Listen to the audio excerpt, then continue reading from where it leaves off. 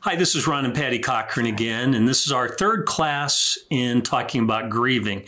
Now, I want to let you know something right out front, and that is that we got a lot of questions that came to us last night, a lot of questions again this morning. So I've talked to Tracy, and we're going to do a question answer time today, but we're going to have a part 2 next week for question answer, and then that'll be it. You'll be done with us, but hopefully this is something that's helping you.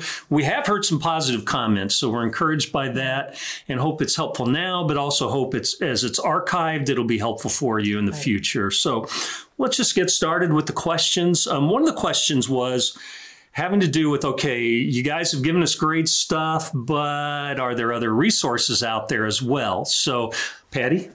Sure. I would say that a great resource is to go to joedabowski.com. And the reason is he's somebody that we met back in college. We were in the same campus ministry. But as he got married to Laurel and had a family, his daughter, when she was in college, was unfortunately shot and killed by a shooter on campus. So they really had to work through grief. And one of the things that Joe did to work through his grief was to write a book, Cartwheels in the Rain, Finding Faith in the Wake of the Unthinkable. And as he was processing his grief and working through this, he determined that he wanted to switch careers. He went back to school, became a counselor, and is working with grief in a lot of different situations. So his website has a lot of information, and so that would be great. Also, to go to Dr. Timothy Summerlin's website, and that's called inmotioncounseling.org. And he's the one that Ron mentioned in our first class that wrote the book Grief, Journey in Motion.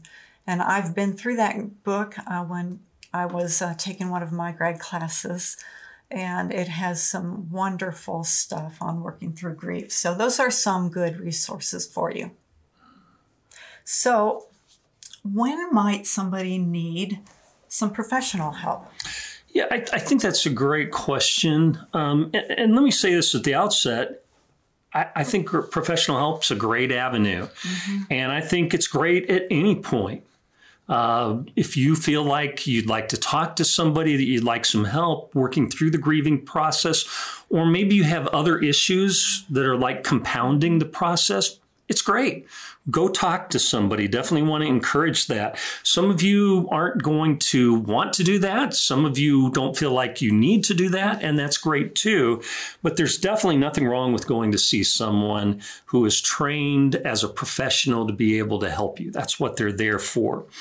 And it doesn't say anything negative about you if you go to see someone. There are certain occasions where you might especially want to consider professional help. And that would be if over a period of time, you're just not able to function well. I mean, you just can't sleep. Now, a lot of times at the beginning, it's going to be that way. But over a period of time, if you can't sleep, if it's really affecting your work, your family relationships, it might definitely be time to consider talking to someone if you're unable to deal with guilt or anger. And we're going to talk about that with some of the questions in just a few minutes. So that's normal to have guilt and anger, but if it gets to the point where you're just stuck in it, you might consider professional help. Certain types of tragedies, I mean, if it's something where there's violence, like in the case of the NIU shooting with Joe and Laurel Dabowski's daughter, that, I mean, yeah, talk to somebody, go see somebody. If it's a sudden loss and you're just not ready for it, great opportunity to see somebody. Parents, anything to do with a child dying. I mean, that's definitely a great opportunity to consider going to see someone. But another question, Patty, was what can I do now to set myself up that when tragedy does occur, I'm more likely to be able to handle it better? Yeah, that's a great question. But the thing is you can never be ready for tragedy. It happens, it's unexpected. And so you're not exactly ready. But things that might help you in preparing for an eventual loss would be just to work on healing any family rifts that might be there, so that there can be support among family members at a future time. Just strengthening those family relationships, even if there's not any rifts. I know that's something that my sisters and I have done over the loss of my mom. We just had times for conversation where we were really more vulnerable with each other, and that was great. Just work on building your relationships, your friendships, people who would be a support network for you. You don't want to isolate. And especially in this time when we are experiencing a lot of physical distancing, people maybe are not ready to get on various platforms like Zoom, FaceTime, different things where you can actually see people, even if you're not touching them. But it's important to be able to stay in contact with the people that you're close to. Yeah, I was cracking up. Last week you had your group on Zoom, Yeah. and it was like she leads a group of women, and it was like every woman was there. It's the first time I think all of them have been there, and they're talking, and I'm just cracking up because how long did it take to get everybody on? It took 30 minutes for us to figure out how everybody could get on, and it was really pretty funny, and we laughed. We had a good time, but when we saw everybody there, it was very joyful. I walked through the kitchen and I could just hear voices upstairs, and I was laughing because they were all talking at the same time, talking over each other. So, you know what? Have fun with it, right? Yeah. But don't isolate yourself. Exactly. Yeah. So let's see. What's the next question here?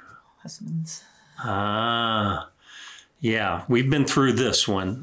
Patty, one of the questions is, what can husbands do to support their wives when they've had a miscarriage?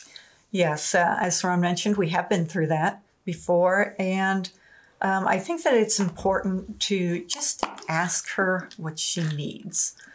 She might need just more affection, just to have you hold her. She might need some reassurance. Some women feel like they did something wrong that caused the miscarriage, and so they need to be reassured.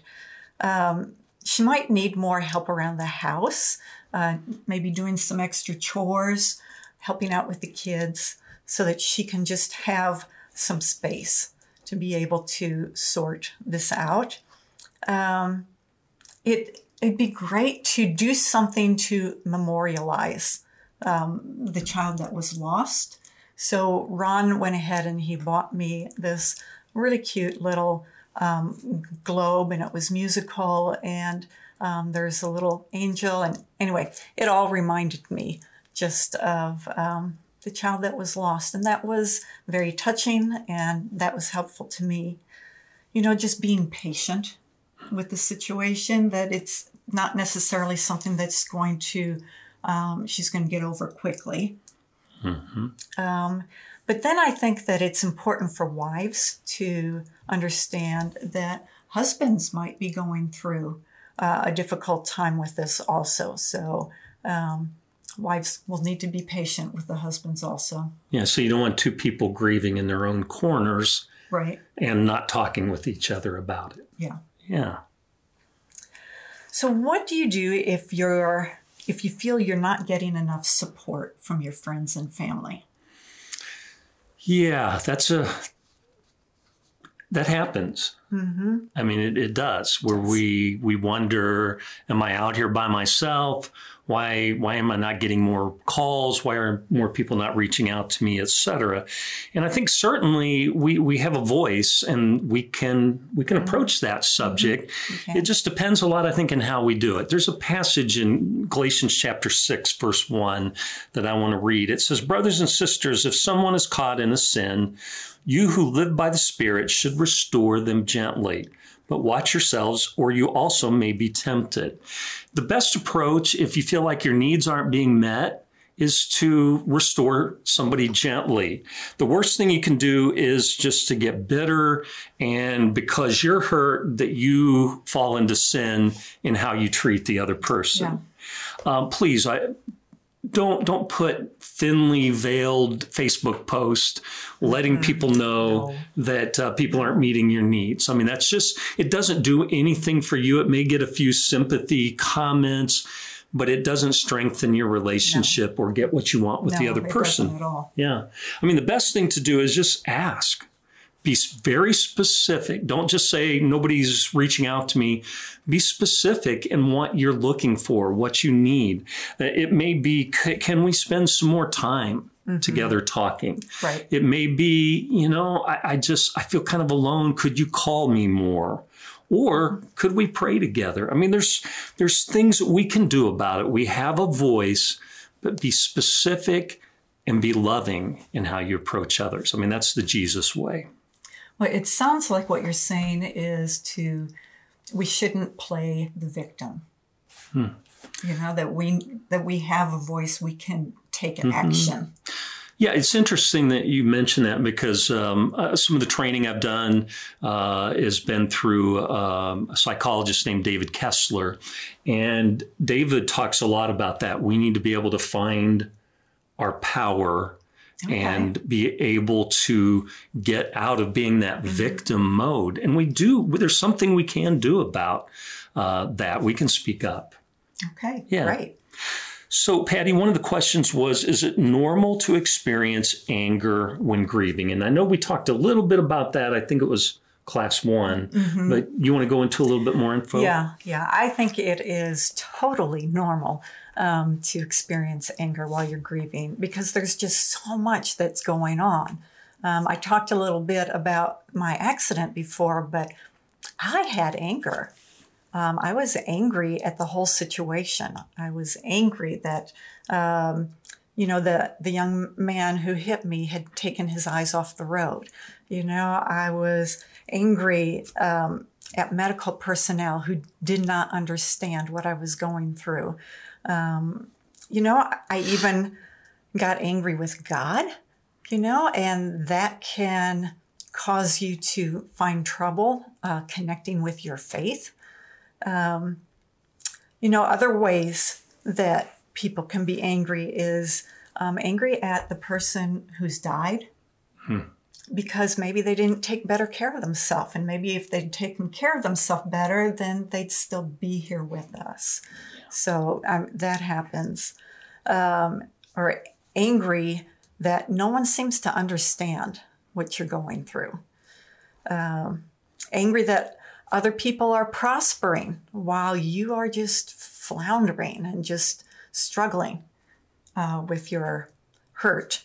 And sometimes you can even be angry at yourself for not doing or saying something that you think would have been helpful. So a lot of reasons that people might be angry. I was thinking of one of the questions was what can I do when I'm angry with that anger? Yes. And a passage in James chapter 1, verse 19, be quick to listen, slow to speak, and slow to become angry. When we're angry, it's like what we think affects our feelings, but what we're feeling affects our thinking as well. And sometimes what we need to do is, if our emotions are up at this level, we need to just bring them down to a calmer level where we can think more rationally and work through things more rationally. And so sometimes our opinions, our thoughts get so rigid, so just hard and fast, that I've talked about this before in previous classes. Sometimes we just need to be able to dump a bucket of doubt on our opinions and just start questioning them and asking ourselves, one of the best questions I think we can ask ourselves with other people's actions is there a possibility that there's an alternative to what I've concluded about that other person's actions or their words? I think that's a very powerful approach because, first of all, it it gives us a little bit of an out there that maybe there is another reason for it. And so even starting to question, even being open to that can help. But sometimes we can work through that and we can come up with several different possibilities for why the person, what they really might have meant. And so that just putting that bucket of doubt on our conclusions can really, really be able to help with anger. Talking it out with other people, praying it out, struggling through scriptures, but at the same time being patient with ourselves. Also, that's another occasion where if we just get stuck in anger and we can't work through it and it's affecting our functioning, then we might also consider getting some professional help. Right. But what can you do if you're overwhelmed with grief? Well, I think going back to what we talked about in another one of the classes is first identifying, is it misplaced guilt? Is it a should that we're using that's causing us to feel really overwhelmed with guilt? And I think that's another occasion where it's good to throw some bucket of doubt on that as well. We do make mistakes. And we're humans. And so I think we need to be able to forgive ourselves when we make mistakes. We may not have seen visited one of our parents as often as we feel like maybe we should have. There's that word should. Mm-hmm. We're human. And so being patient with ourselves, forgiving ourselves. I think one of the things though, that can happen sometimes is magic thinking. And that's thinking where maybe something we were thinking or something we did led to that person's death. Oh. And that's putting unnecessary guilt on ourselves and giving ourselves an unnecessary type of control. I mean, there's our business, there's other people's business, and they're God's business. Tracy likes to say, control what you can control. Some people say, stay in your own lane. But there are only certain things we can control. I mean, Patty mentioned about people don't take care of themselves. Well, we can't control that. Right. You know, Patty suggests to me very frequently to drink this really nasty tasting Emergency. And every time I do, I have to turn around and I make faces because it's awful. But she can't control that I do that. And we can't control what God does or what God allows. And that gets really touchy when we're trying to figure out how do bad things happen to good people. So we got to realize that there are things outside of our control. And I think, Patty, that's where it comes in very handy to be able to bounce what we're thinking off of other people and be able to get somebody that really loves us and cares about us to give us some objective thoughts. Yeah, that's true. Yeah. So can anything good come from grieving? Yeah, I would say yes. It doesn't happen automatically, and you may even have to work at it. But Romans 5, verses 3-5, talk about how we should rejoice in our suffering because it produces endurance, and that in turn produces good character, and that in turn will produce hope, which will not put us to shame because of God's love being poured in our hearts. So that's a passage that I studied a lot after my accident, and it really helped me to see that there are points where I can stop this whole process of moving through these to these different character qualities. And I had to start identifying what was stopping me. Was I blaming? Was I not taking responsibility for what I could do? There was just a number of different things that I had to pinpoint. And then when I did, what started developing was wisdom. Because wisdom comes through our experience and a desire to grow from that experience. So that started happening, a greater understanding of what other people are going through. And that leads to compassion. So And it also a deepening of my faith. People can really deepen their faith and draw closer to God during times of grief. Mm-hmm. So what if someone is the strong, silent type? Does that mean that they are stuffing their feelings and not dealing with them? Yeah, well, I think with that we have to think a little bit about not all grieving is crying and weeping and wailing and sad and depressed, although that can definitely be part of grieving. So maybe if you look at yourself a little bit more, or maybe you're married to one of those strong, silent types, maybe look at it as grieving can also be honoring that loved one that died, mm-hmm. and going through that process of thinking through their life and thinking about what they've done and what they've contributed and what they did for you. And so thinking of it in that way, because not all people are going to deal with grief in the same way.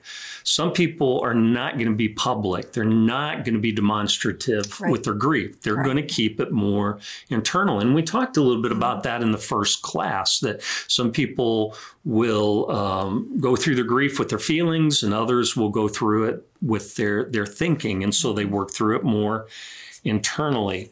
Yeah, they could be stuffing their feelings, because that happens a lot to people where they just distract, they move on, they don't mm-hmm. think about it. But mm-hmm. at the same time, they may not be stuffing their feelings. They may be grieving on the inside. Mm-hmm. They just don't put it out there as much to other people. So I think it's very important that we don't draw assumptions about others and how they're grieving. Mm-hmm. We might not, because it'd be easy to look at somebody and go, well, it must not be bothering him or her. It must not be affecting them. Or maybe they weren't that close to the person, when we could be totally off base because they may be doing it more in here. So be careful of those assumptions. Mm-hmm. But I hope that there's somebody or some buddies that we're sharing our grief through with, that we're letting them know what is on our mind. And just even being able to sit down with somebody you're close to and just talk about those memories. Because even write those down, put them in a story form or history form or something. What we have to watch out for, and think about this comes out in a lot of movies where you have the strong silent type and they're handling their grief through a bottle, through alcohol. And I think we do have to watch out for that. If we're keeping it on the inside but really grieving, that we aren't stuffing it to the point where we have to turn to alcohol or something like that. Mm-hmm. But people grieve differently. I mentioned before that when my mom died, I did her funeral. I'll do my dad's when he dies. And I'm able to do that because I've worked through a lot of things ahead of time. But I still recognize that it's important to honor them, memorialize them, solidify memories. Right. Yeah. So a lot of what you talked about was with other people. Is it possible to go through the grieving process without other people? Yeah, I mean, I don't know. Maybe it's possible, but I guess my question would be, is that do we really want to do that? I mean, there's going through grieving with a lot of people. Well, maybe we don't want to do that. Maybe we want to keep our contact fairly tight with the people that we want to be that vulnerable to. But a lot of times that's how we get close to each other, is through being vulnerable, being open with what's going on in our lives. But bottom line, our needs are different. So, some people may not need other people, or maybe a particular loss may not need people as much. Mm-hmm. So kind of in that same vein. Right. Okay. How would you patiently and diplomatically tell other people or let other people know that you would prefer to grieve privately, and relate to them that you're really not looking for help or to listen to them or to bring food, but you want to be able to do that in a way that you're not offending people? Right. So what do you think about that? I think it's important to just be able to thank somebody for their desire to help and then to explain what your needs are, that you're needing some space to be able to grieve privately. Sometimes this can be done at a funeral or a memorial service, and whoever is officiating can let people know that you or the family is really wanting some private time, and to please respect that. And so they can go into detail, no phone calls, no, food, no, whatever it is that the family feels is important for them at that point in time. Yeah. Yeah, I think that just letting people know what we need, but doing it with love and respect. Right. And is it possible that somebody might get confused by that or offended? It's possible, but I think if we're doing the best we can, then hopefully that will work out fine. And maybe there's some times where we just accept that meal and say, thank you so much, and just go, you know what? That was as much a gift for them as it was for us, because a lot of times people just don't know what to do to help other people when they're grieving, which, by the way, next time we've got some questions that people have asked having to do with that and other things. So we appreciate, again, you being with us through this third class on grieving. Next week, we will wrap it up with answering some more of your questions. Again, hopefully this has been helpful. Have a great worship service, and we'll see you soon. Bye. Bye.